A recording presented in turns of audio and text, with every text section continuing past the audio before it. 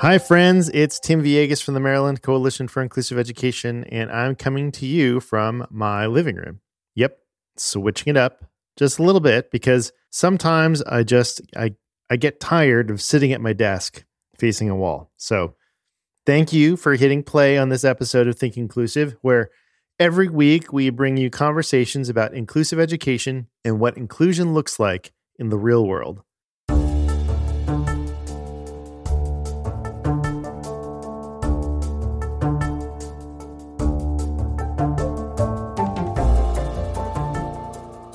Okay, so research is one of my favorite things. I actually enjoy reading research articles. And so if that's you too, you are going to love this episode. If it's not you, I think you are going to be very pleasantly surprised at how relevant this conversation is. Imagine if you are a parent of a child that has an individualized education program, and you are looking around for a neighborhood to move into, and you email the school principal of your potential neighborhood school and request a school tour. Once the principal realizes that your child has an IEP, what do you think will happen? That is exactly what our guest did for her research. And then she even took it a step further. Lauren Rivera, a professor at Northwestern University, is a well-respected researcher who studies discrimination in hiring practices as it affects social structures based on social class, gender, and race. Her recent research article examines the challenges of families with children with disabilities in accessing an equitable education, bringing her personal perspective as a parent of a child with disabilities to her work. Rivera's research has been featured in high-profile publications such as the Financial Times, Harvard Business Review, the Wall Street Journal, and now, Think Inclusive.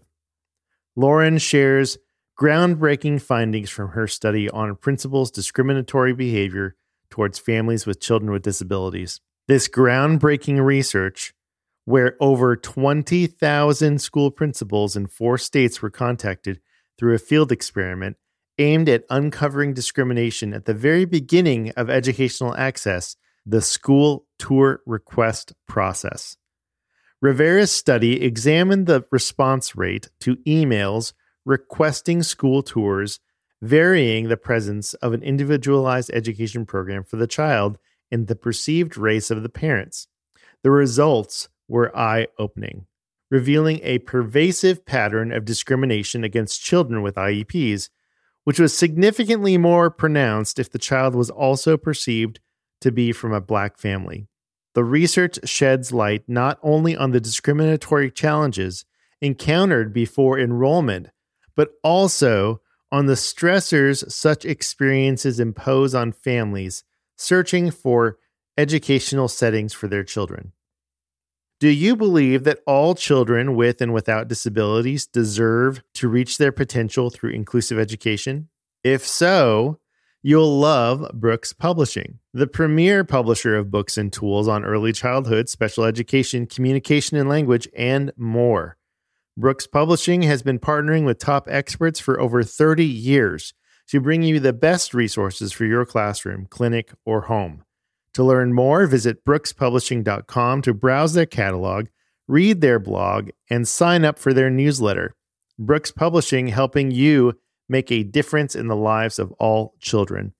And just for Think Inclusive listeners, visit bit.ly/brooks-giveaway-0224 to put your name in to win a copy of Assessing Young Children in Inclusive Settings, the Blended Practices Approach by Dr. Christy Preddy-Franczak. We will be taking names until the end of the month. After a short break, my interview with Lauren Rivera. And for free time this week, I'm going to give you some tips on finding podcasts that you may find interesting. Stick around. We'll be right back. Everyone knows therapy is great for solving problems, but getting therapy has its own problems too, like finding the right therapist, fitting into their schedule, and of course, the cost. Well, BetterHelp can solve those problems. It's totally online and built around your schedule. It's surprisingly affordable, too. Connect with a credentialed therapist by phone, video, or online chat, all from the comfort of your home. Visit BetterHelp.com to learn more and save 10% on your first month. That's BetterHelp, H-E-L-P. Ryan Reynolds here from Mint Mobile. With the price of just about everything going up during inflation, we thought we'd bring our prices down. So to help us, we brought in a reverse auctioneer, which is apparently a thing. Mint Mobile Unlimited Premium Wireless. How to get 30, 30, bit to get 30, bit to get 20, 20, 20, bit to get 20, 20, bit to get 15, 15, 15, 15, just $15 a month? Sold! Give it a try at mintmobile.com/switch. $45 up front for 3 months plus taxes and fees. Promo rate for new customers for limited time. Unlimited more than 40 gigabytes per month. Slows full terms at mintmobile.com. Hiring for your small business? If you're not looking for professionals on LinkedIn, you're looking in the wrong place. That's like looking for your car keys in a fish tank. LinkedIn helps you hire professionals you can't find anywhere else, even those who aren't actively searching for a new job but might be open to the perfect role. In a given month, over 70% of LinkedIn users don't even visit other leading job sites. So start looking in the right place. With LinkedIn, you can hire professionals like a professional. Post your free job on linkedin.com/people today.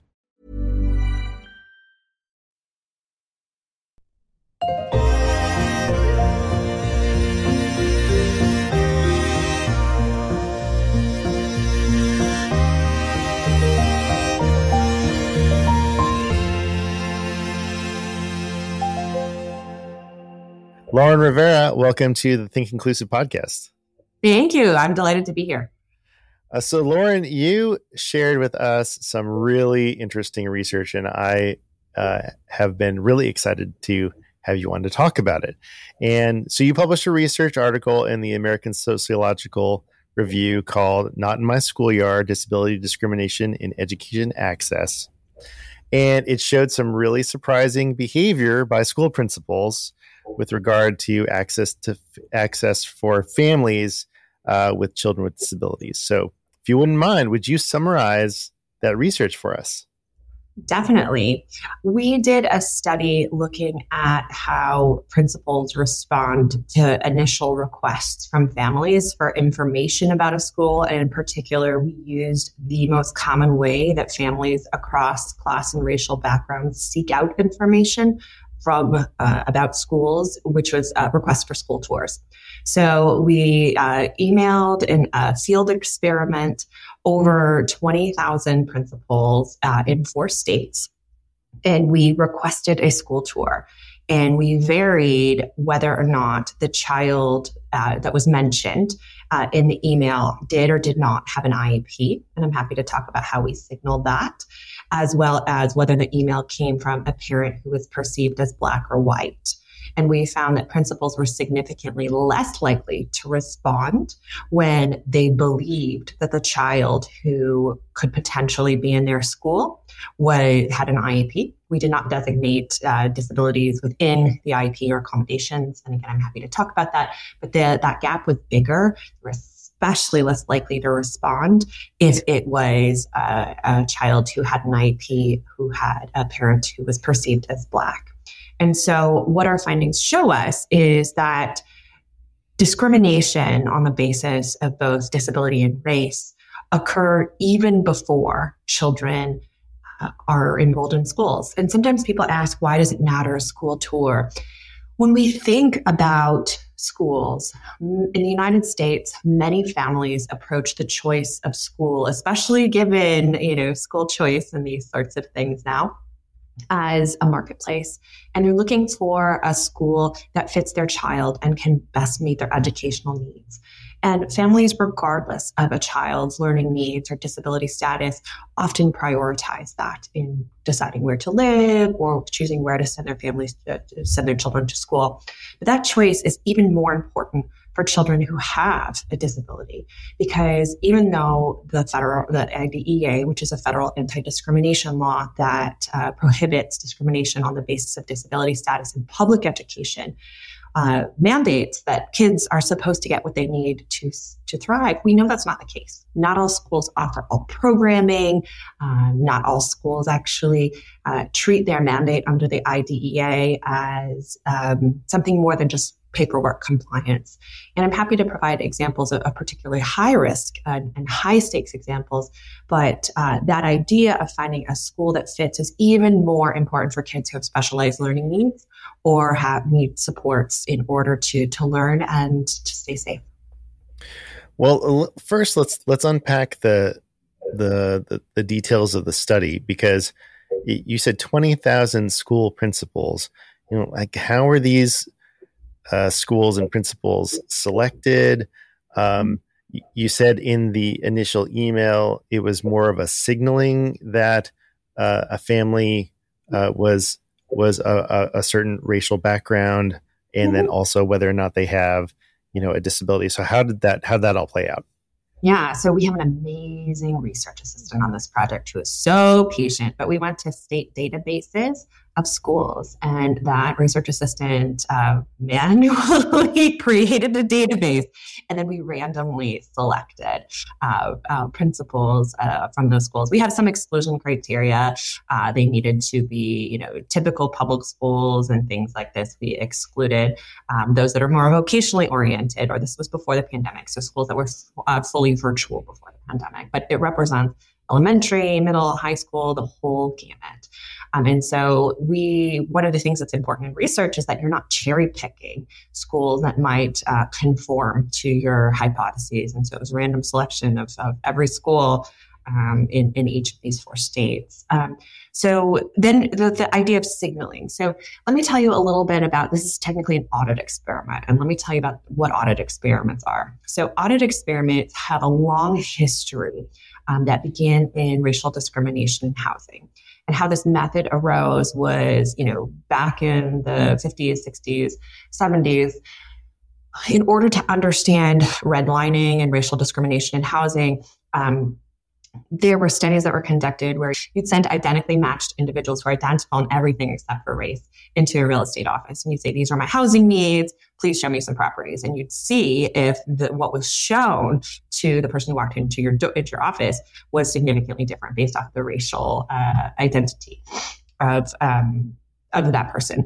And we in the social psychology and economics, and in my field, sociology world, have taken that method and adapted it to correspondence. So we call them correspondence audits. And what we do is we send requests to individuals, and then we measure what the difference in response is.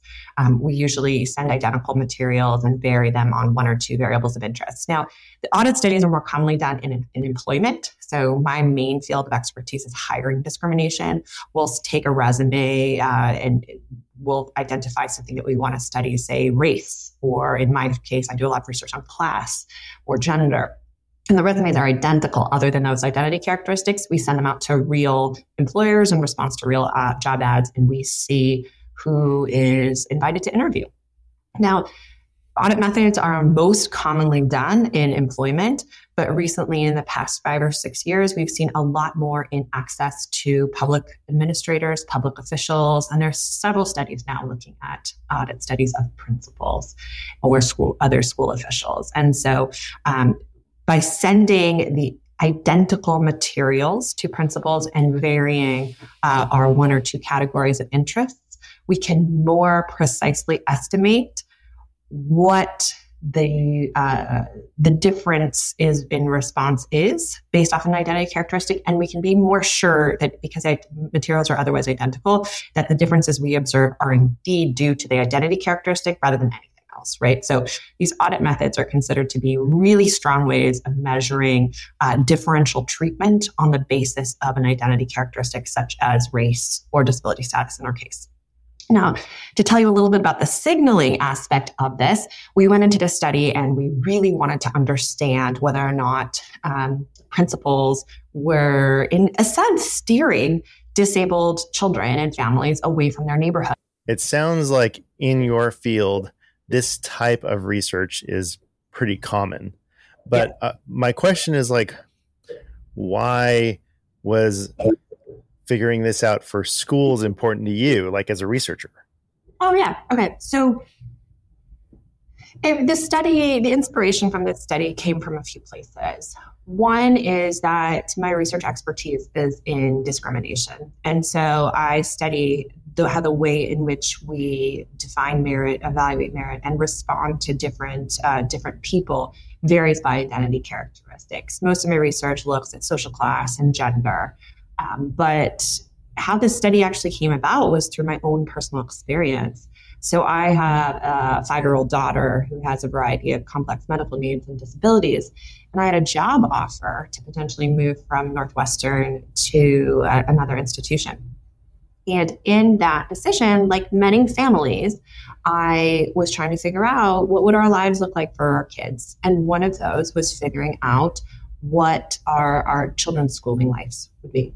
And so I started emailing schools, as one does. And I also have a soon-to-be 8-year-old son who's able-bodied, right? And so when I would email schools for my son, I got emails in response really quickly. Here's our school tour date. Sure, I'm happy to talk about you. But then when I sent emails for my daughter, it was radio silence. And it was really strange. And I was thinking, what is going on here? Until finally, I got a school official on the phone. And there was, given the close age at the time, my children could have gone to the same school, depending on their age levels. And it was an official from a public program. And they said, well, you can come tour our school if you look through the eyes of your able-bodied son, but not if you look through the eyes of your non-disabled daughter. And they actually said that. Yeah. Well, they didn't say the ability part, but we talked about the disability part. They said, yeah, you can come if you look through eyes of your son, but not your daughter. Right. Wow. And as someone who studies discrimination, again, people don't often understand, especially in light of the recent ruling, what discrimination is. But discrimination, how we measure it in the social sciences, is differential treatment or responses on the basis of an identity characteristic, right? It doesn't have to be conscious or intentional or things like this, right? And so that, to me, as a researcher, a light went off. And I said, this is discrimination, right? And so I went to my long-term co-author, Andras Tilchik, who's at the University of Toronto. And I said, hey, Andras, I think this might be a thing. Let's see if this is more than my personal experience. And I was curious, both as a sociologist and as a parent, what was going on here. And so we embarked on this study, and I'm so fortunate to have Andras as a co-author. He's a wizard when it comes to audit studies. And it turns out it's a thing. It's not just us. And the reason why we varied both whether or not the child had an IEP as well as the race of the parent, and I'm happy to talk about why we didn't signal the race of the child, is that if you take a look at the existing literature on inequalities in education and in special education in particular, this experience of students in education, again, full stop, is dramatically shaped by race, but especially in special education. And so whenever you talk about the experience of children with disabilities in schools, race is one fundamental way in which children may be treated differently. So we thought it was important to capture this. And indeed, we did find that principals were responding differently to families in these initial school tour requests on the basis of the perceived disability status of the child. And it was a greater gap in responsiveness if they perceived that the child was Black. Wow. And then, so you did this, you reached out to all these principals for school tours, but then you did something else too, and a little unclear. So you gave the same principals surveys, is that right? Or not the same principals, just principals in general. Okay. So this audit method where we send fake resumes to real employers, or we send these emails to principals and we measure who responds, are amazing for isolating discrimination from other factors, as well as measuring the extent of discrimination in terms of its differential response rate. What they are less good at doing is understanding why we see the gaps in behavior or the differences in behavior we do. Right? We just see the behavior, response, no response. And so we followed up with a separate study that was a survey experiment of school principals. And we did not want to go back to the same principals, because one of the things with the audit method is that you are responding as if you are contacting a principal as if you're a real parent, right? And so if we went back to the same principals, they would already be familiar with our email. Their responses wouldn't necessarily be true reflections of how they might behave, right? So we needed a fresh group of individuals. So we went to the next 4 largest states in terms of school enrollment, and there was also geographic diversity. And we sampled school principals, and we presented them both with the same materials. We had, in our experiment, we told them that it was we were studying how principals evaluate various texts, communications, etc. And the task was always sandwiched in between 2 other tasks so that they didn't necessarily know what we were studying. One was they had evaluated a book that was not about education and not about discrimination. And the last one was a school menu. But in between, they saw the communication that we had sent to the school from the parents, and they were randomly assigned to whether or not they saw the IEP, no IEP condition, the white condition. And we had them first decide what to do with it. So there was a drop-down menu where they could choose to respond or just click through to ignore it. And we replicated the same findings in terms of they were less likely to compose a response when the child had an IEP, and the gap was significantly larger when they believed the family was Black. We had higher response rates in general of people replying just because the cost of doing click here is less than actually offering a school tour, but the same effects were present. And then we had them rate the child in that email and the parent on a variety of factors, because we're trying to understand the mechanisms that may produce this differential response rate. And we found that they believed that children with an IEP were more of a temporal, financial, and otherwise resource burden on schools. And that explained the IEP effect, but that didn't explain the racial effect. The racial effect was actually driven by perceptions of Black parents of children with IEPs who were perceived as less good school community members. They were less likely to donate, fundraise, participate, etc. And so what we talk about in the study is that when we come to intersectionality, which is what we talk about, how different identities mix, the experience of disability varies, for example, by race, that these Black parents of children with disabilities are encountering 2 different types of discrimination.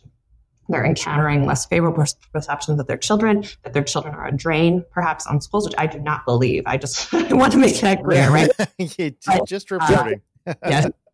But then also they, as parents, are devalued. So, again, with sociology, a lot of these results are powerful and saddening, right? But the idea is that that sunlight is the best disinfectant, right? That by revealing these types of patterns, we can make people aware and hopefully craft social policy in a way to ameliorate them. Mom deserves the best, and there's no better place to shop for Mother's Day than Whole Foods Market. They're your destination for unbeatable savings, from premium gifts to show-stopping flowers and irresistible desserts. Start by saving 33% with Prime on all body care and candles. Then get a 15-stem bunch of tulips for just $9.99 each with Prime. Round out Mom's menu with festive rosé, irresistible berry chantilly cake, and more special treats. Come celebrate Mother's Day at Whole Foods Market. Everyone knows therapy is great for solving problems, but getting therapy has its own problems too, like finding the right therapist, fitting into their schedule, and of course, the cost. Well, BetterHelp can solve those problems. It's totally online and built around your schedule. It's surprisingly affordable too. Connect with a credentialed therapist by phone, video, or online chat, all from the comfort of your home. Visit BetterHelp.com to learn more and save 10% on your first month. That's BetterHelp, H-E-L-P.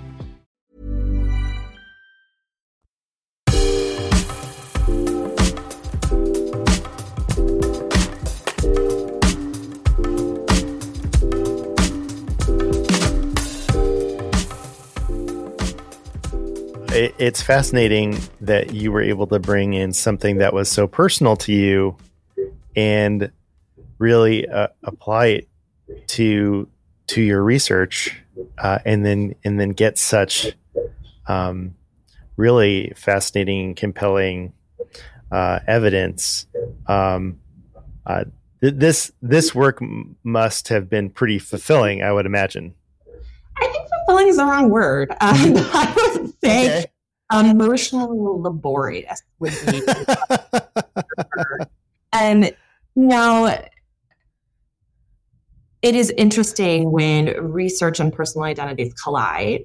Again, I am an expert on discrimination. That's what I do. And I felt that I have a unique toolkit that might as well be used to study this. You have to be careful to make sure you're not going into a study and exhibiting confirmation bias, right? We didn't know what we were going to find.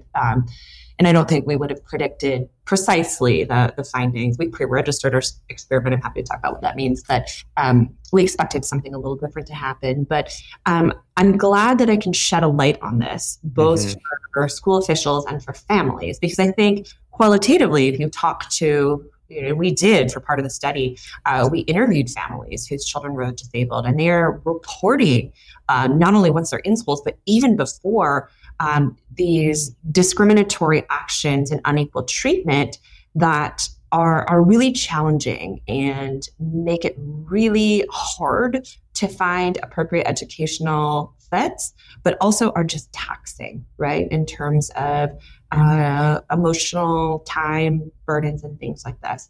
And so it's fulfilling that I can shed a light and hopefully maybe be a small step towards crafting some sort of change. But it is, there is an emotional labor involved in demonstrating that society in yet another dimension is stratifying. And, again, being a parent of a substantially disabled kid, it's a reminder that life is hard. Right? So, again, fulfilling intellectually, perhaps, but also emotionally. So. Yeah, no, that's real. That's real. I don't know if this was in the study, if you parse this out, but were there any significant differences depending on the location of the school? Because nope. Yeah, we threw everything in there because we thought, maybe more well-resourced schools would exhibit this less, because that's often what we hear is, I live in Chicago, and Chicago Public Schools is a notoriously under-resourced district. And it's also one that has had a lot of media attention for shenanigans related to the education of disabled children.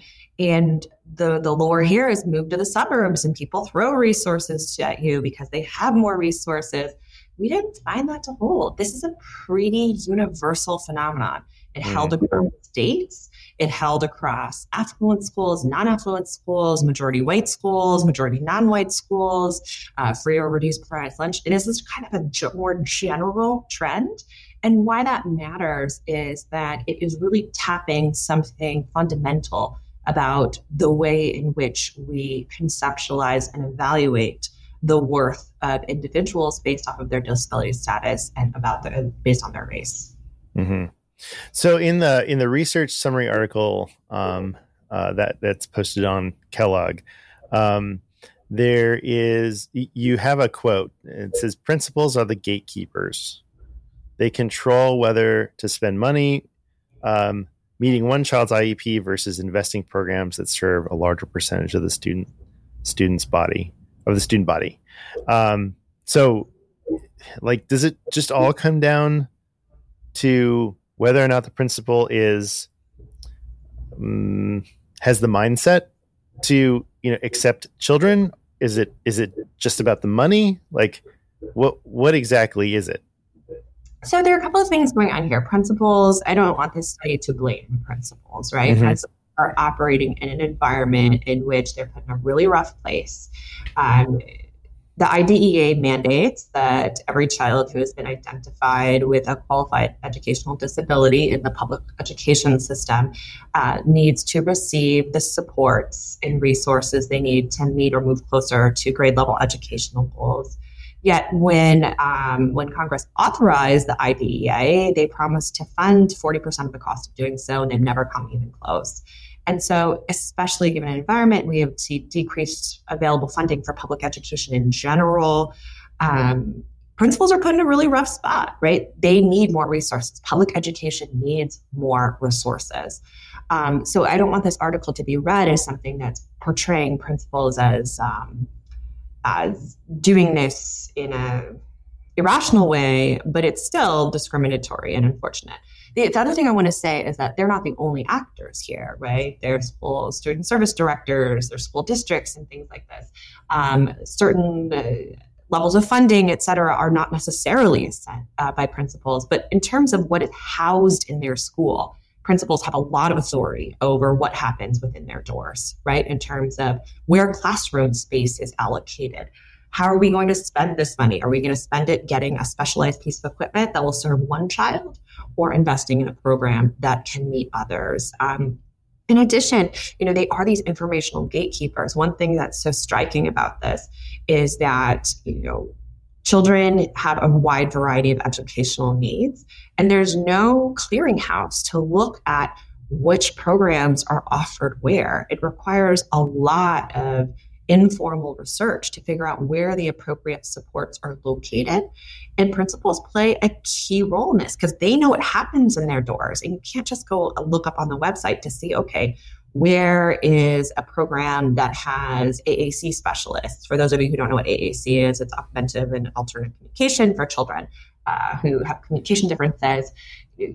Principals know. And so the information that they provide is really, really important. And so another thing that we might think of is that maybe there is some way to make more transparent where resources lie, reduce that, the dependence on principals. But again, principals play an important role, but they are only one agent in this whole story. And I think it's important that our study is not what happens once you're enrolled in school. We can draw inferences that maybe people would be less responsive once you're enrolled, but it really is about this initial gatekeeping. But there are two other points I just want to make really quickly is that principals do actually have some discretion over who enrolls. And so there's a great study done by Annette Leroux, who just retired from University of Pennsylvania, but who's one of the world's greatest sociologists of education, and some co-authors about public school enrollment. And she finds that in the case of limited spots, when it's a desirable district or desirable school, or if it's subject to school choice, principals actually can say, hey, I'd rather have this student rather than that. So they can have discretion. Or in the city of Chicago, we actually have this thing called Principal Discretion Week, that for selective enrollment schools or otherwise, there is a week where you can actually, the principal can say, hey, I'd rather have you versus you. And so it's not just that principals only control internal resources. They do control access to information about their schools. And in some cases, they actually can have say in who does and doesn't come in. We interviewed a family who, for the research, who also, because sometimes people say, well, what if you just move into the district? Then they have to take you. Not all educational needs are met in a neighborhood school. Some districts handle it differently. But there was this one family that we interviewed, and they reported going up to sign up for, I believe it was kindergarten, right? And they walked up to their neighborhood school, and the assistant principal was standing up front of the school and said, if your kid is autistic, we don't want you here, right? And stood and said, right? And so this is not, I'm not saying this is the modal interaction, but these interactions matter, right? And so, again, whether it's driven by stereotypes and animus surrounding individuals with disabilities, which I think it is in part, or if it's driven from resource constraints, which I think it is in part, it's important to know that this is indeed discrimination. And a lot of people may not know, but I believe it's section, I can't remember if it's the Rehabilitation Act or if it's, I think it is, I have to look at it. There is a piece of legislation that says you can't discriminate in advertising, right, on the basis of disability status. So it is also a legally suspect action. Oh, man. Yeah. But so quickly, I want to tell you a story because it reminds me of a family. I live in Georgia. I work for MCIE, which is in Maryland, but I live in Georgia. So it's just it's the world we live in right now with the remote work. But there's a family in Georgia, and they have a daughter with Down syndrome. And over the last couple of years, their neighborhood school said, no, your child cannot go to your neighborhood school with the siblings of this little girl. She has to go to another school. And so the family revoked special education services for the child with Down syndrome. And then the school was forced to enroll the child in the neighborhood school without services. So there's more to that story, but it's a great reminder that it's just, it's not about the needs of the child.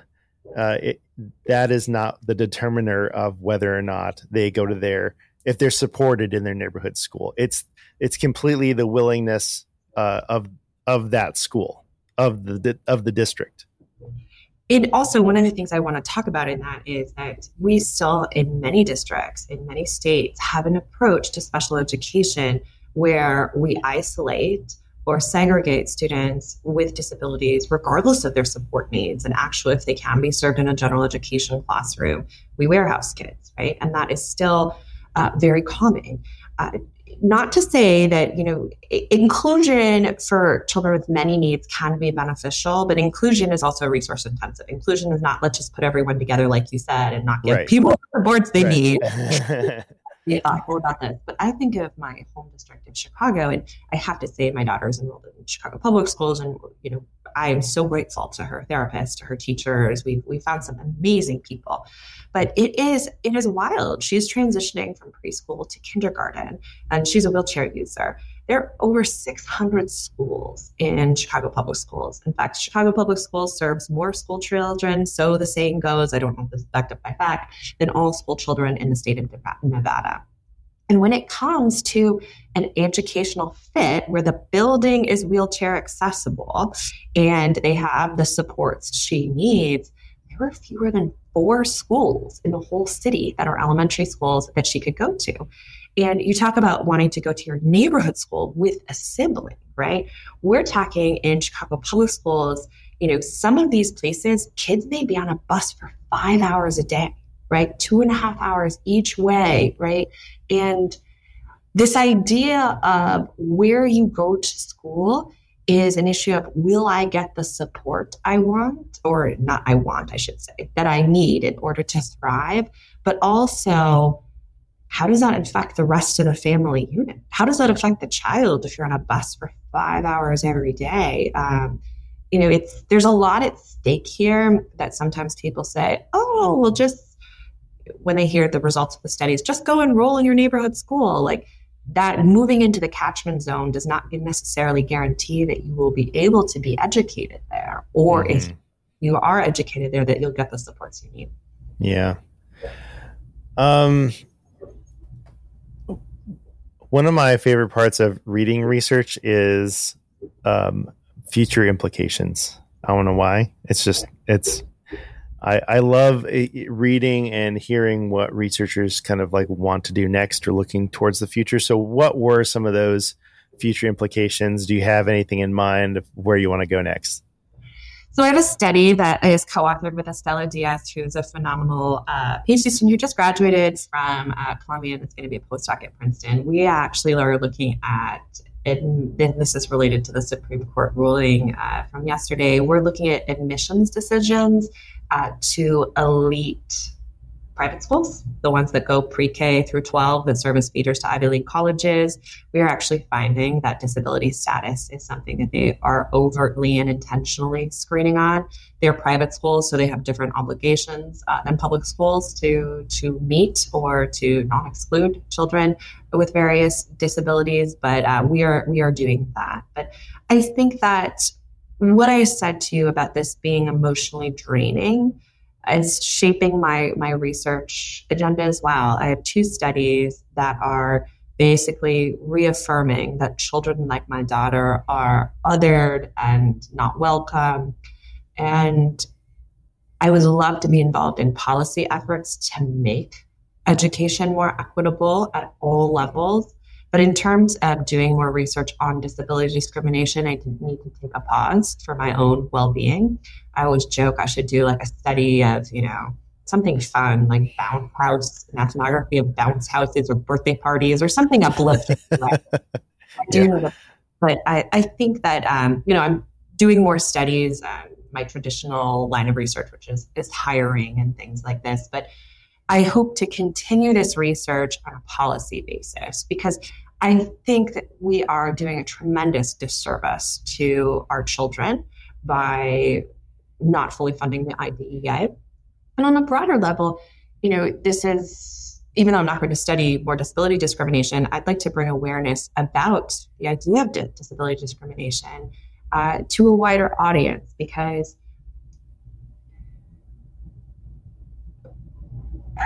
I'm trying to think of the best way to say this. As someone who is very, very involved in DEI discussions on the basis of race, gender, class, sexual orientation, gender identity, you name it, disability is kind of one of those that gets left out. It's treated as, yet the stereotypes and exclusion that individuals with disabilities face in the United States are so great. And disability is one of those categories that many people will fall into their lives, will fall into it. And if we're all lucky enough to live long enough, we all will. Yet given that, individuals with disabilities in the United States are estimated to be roughly a quarter of the population at any one given time, this is an area in which drastically more attention and effort needs to be made in terms of creating both equity and inclusion. So I'd like to, do more work to raise awareness and things like this, but studies of the fate of kids like my daughter in schools, I'm going to put a pause button on it. Yeah, that's rough. That is rough.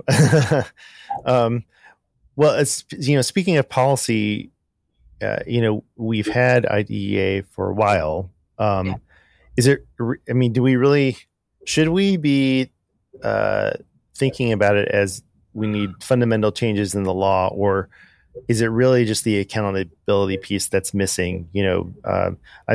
Notwithstanding the funding, who knows if we're going to get funding fully funded, but there are certain aspects of IDEA that just don't seem to be enforced.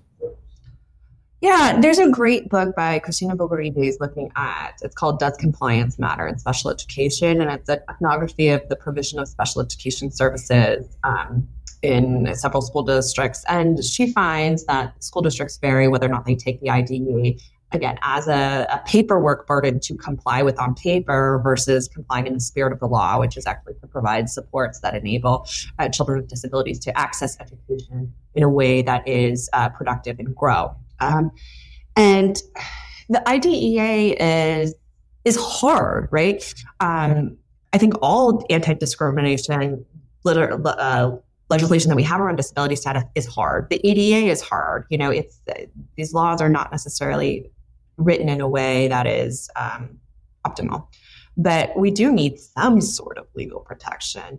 But one of the things I fear, and I have to tell you that I'm not a lawyer, right? I mean, my policy implication is like increase the funding, right? Because right now it is perceived so much as a zero-sum game. But I think that in large school districts, and this would be supported at least by journalistic accounts right now, and to my awareness, there's been limited academic research on it, but there's kind of this game of chicken going on between school districts and families over the IDEA, where it's like, well, just sue us, right? Mm-hmm. And litigation has been, the IDEA has various, very structured kind of remediation steps that you go through and avenues for that. But, in places like Chicago, in places like San Diego, in places like New York, there have been some journalistic exposés looking at how, the cost of litigation is so expensive that we could be taking that money and actually investing it into students. So I think that this whole system needs to be revisited, but we do know that there have to be legal protections, because in the absence of legal protections, people do the status quo. And the status quo is going to inherently favor members of historically dominant groups, including those who do not have disabilities. Yeah. Yeah. Well, I'm afraid we won't be solving that, tomorrow, but tomorrow, my recommendation tomorrow, one would be if you were a principal listening to this and you get an email, ignore it, take a moment to think what's at stake here and respond. And then also to question our priors, right? To question our assumptions and fundamentally to put yourselves in the shoes of a family who has a disabled child, right? People are just looking to do their best, right? Principals, I will also say, are doing the best they can with what they have. I wish we could increase what principals have, so they could respond to more people. But I do think shedding a light on the differential perception and treatment of individuals in our society across many lines, including disability and race, is really important. Don't miss the mystery question right after this break. Mom deserves the best, and there's no better place to shop for Mother's Day than Whole Foods Market. They're your destination for unbeatable savings, from premium gifts to show-stopping flowers and irresistible desserts. Start by saving 33% with Prime on all body care and candles. Then get a 15-stem bunch of tulips for just $9.99 each with Prime. Round out Mom's menu with festive rosé, irresistible berry chantilly cake, and more special treats. Come celebrate Mother's Day at Whole Foods Market. Hi, I'm Daniel, founder of Pretty Litter. Did you know cats tend to hide symptoms of sickness and pain? I learned this the hard way after losing my cat, Gingy. So I created Pretty Litter, a health monitoring litter that helps detect early signs of illness by changing colors, saving you money and potentially your cat's life. Pretty Litter is veterinarian developed, and it's the easiest way to keep tabs on your fur baby's health right at home. Go to prettylitter.com and use code ACAST for 20% off your first order and a free cat toy. Terms and conditions apply. See site for details. Imagine the softest sheets you've ever felt. Now imagine them getting even softer over time. That's what you'll feel with Boll & Branch's organic cotton sheets. In a recent customer survey, 96% replied that Boll & Branch sheets get softer with every wash. Start getting your best night's sleep in these sheets that get softer and softer for years to come. Try their sheets with a 30-night guarantee. Plus, get 15% off your first order at bollandbranch.com. Code BUTTERY. Exclusions apply. See site for details.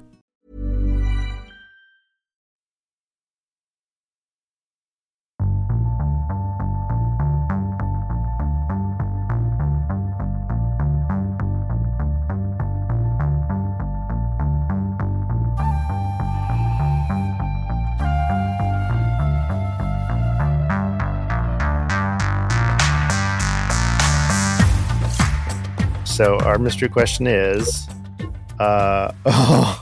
what's the biggest lie you once believed was true? Oh gosh, this is hard. What's the biggest lie you once believed was true? You could go safe or you could go controversial on this. It's totally up to you. What's the biggest lie you once believed was true?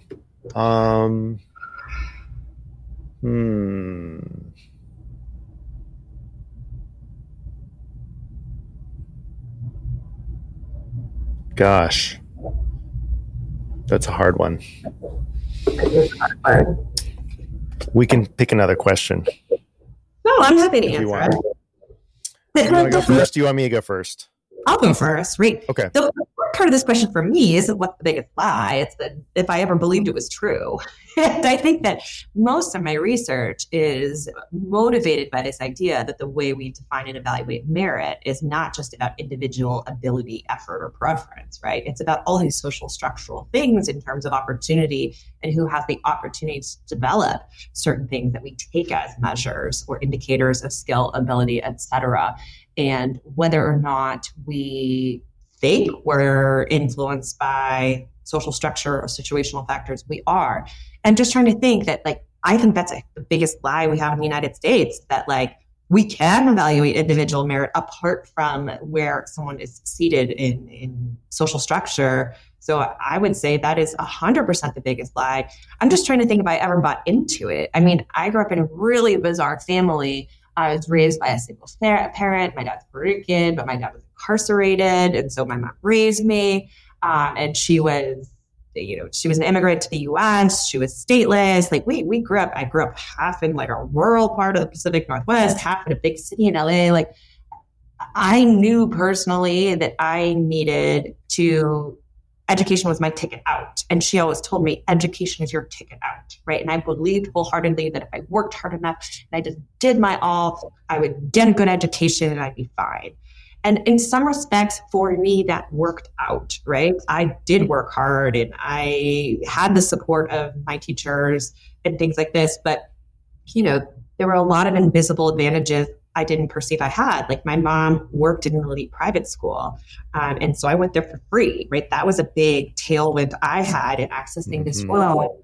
But I guess in some respects, I must have bought into this thing that if you work hard enough, it'll be all okay, right? And then I don't know, I went to undergraduate at Yale and like, there was kind of a moment there where I realized social structure plays a lot. So again, I think that is the biggest lie in this whole meritocracy. I'm going on a tangent, but meritocracy was not a serious word. It was popularized by Michael Young, who wrote a satire called The Myth of Meritocracy that was supposed to be a joke, because of what if we distributed spots in England on the basis of IQ scores, and by the end of this, the rich just game the system, right? And that's pretty much the system we're at right now. So this is my long-winded answer, but I would say the myth of meritocracy is the biggest lie. I just not quite sure if I ever fully believed it. I think I went with the motions for a while, but as a sociologist, I can tell you it's a myth.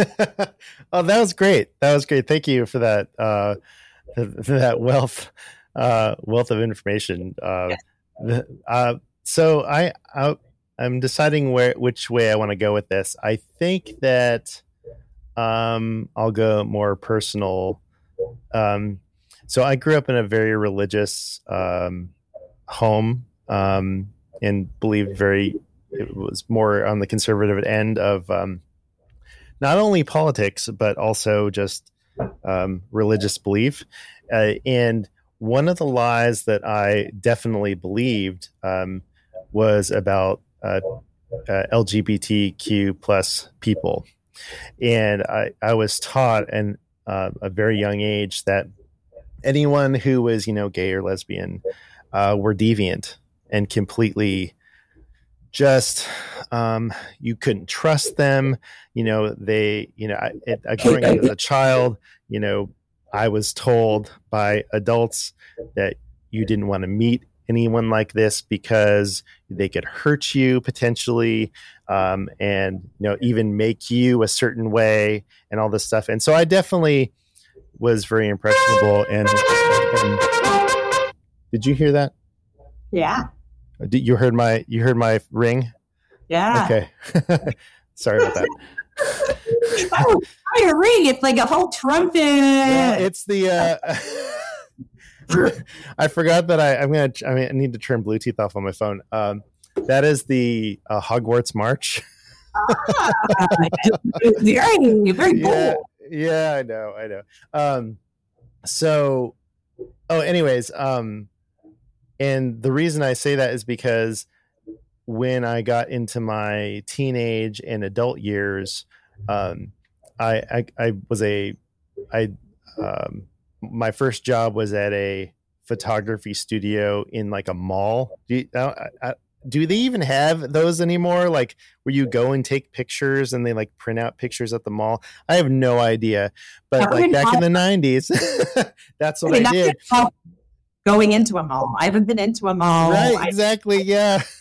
So my boss at the time, he's a gay man, and I was so scared, right? Because I was told that quote unquote these people would do quote unquote these things, and he's just a normal dude, just a guy, and wonderful boss, so kind, and his this was in California.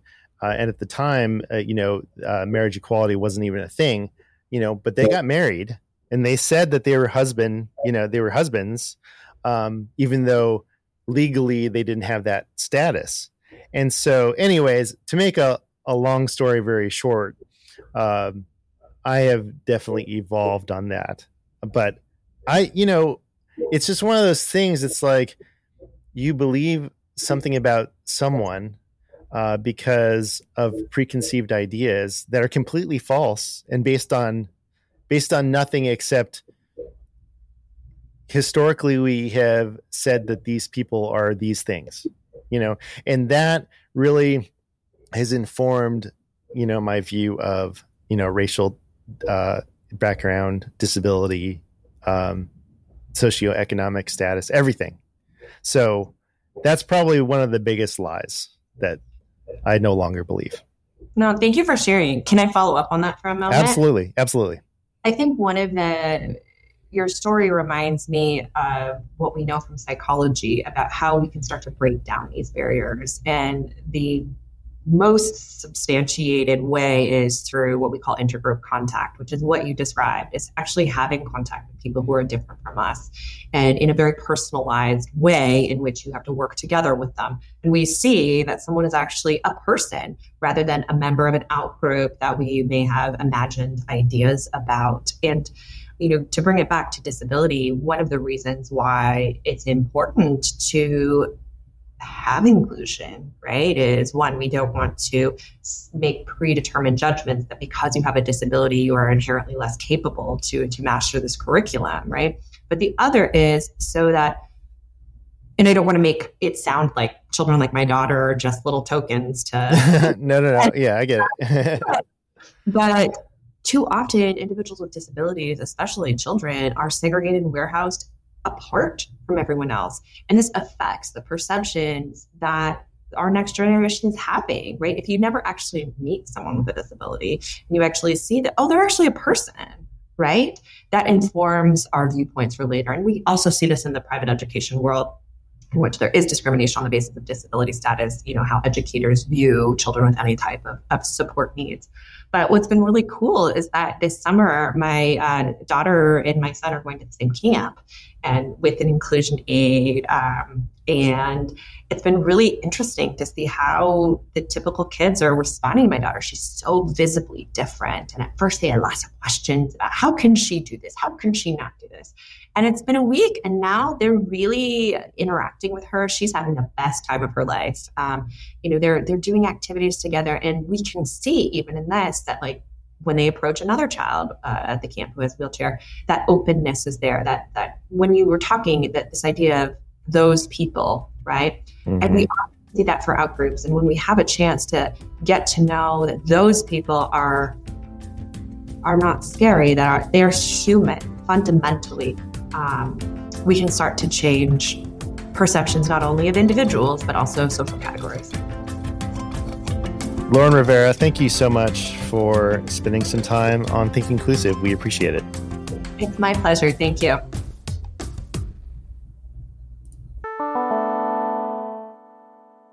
That chime means, you guessed it, free time.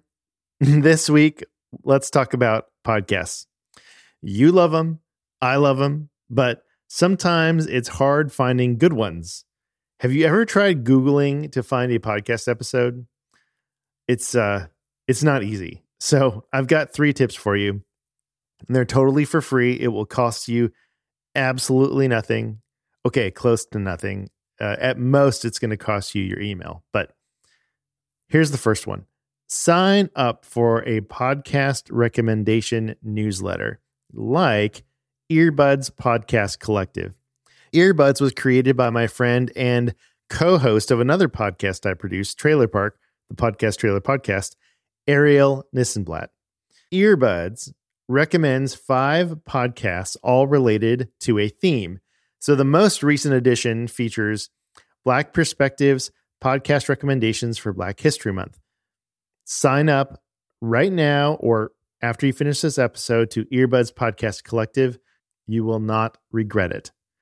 The second one is to go to podchaser.com and use their search feature to find podcast episodes that you will find interesting. You can use any keywords you want. You can use particular names of guests that you want to check out. So for instance, if you put my name, Tim Villegas, into Podchaser, you can see all the times I've been a guest on other podcasts. It's quite a powerful tool.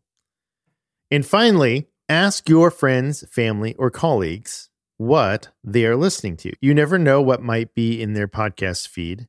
Usually, I am listening to about a dozen podcasts at any point, and I don't always remember to tell people about them unless they ask me. So this is your chance to ask somebody what they're listening to. And of course, I want you to share this podcast with people you know. You know, word of mouth is still a huge way people find out about podcasts. But even more importantly, I want more people to listen to podcasts in general. So if you can get one person that's never listened to a podcast, listen to one episode of something, that's a win. And I'll take my wins where I can get them.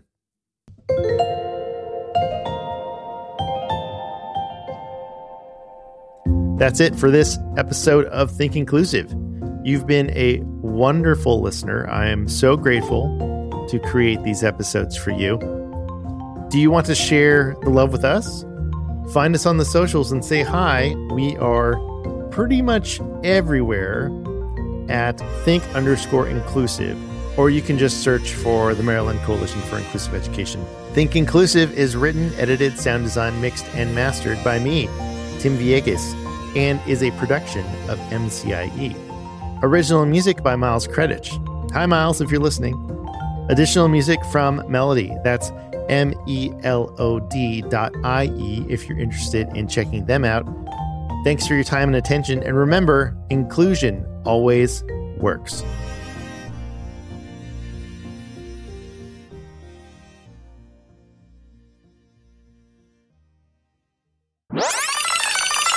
I have to apologize. Of course, like a gardener is coming to our neighbor's house and there's a leaf blower. So if at any point it gets loud, let me know. This is the best room in our house for internet. No problem.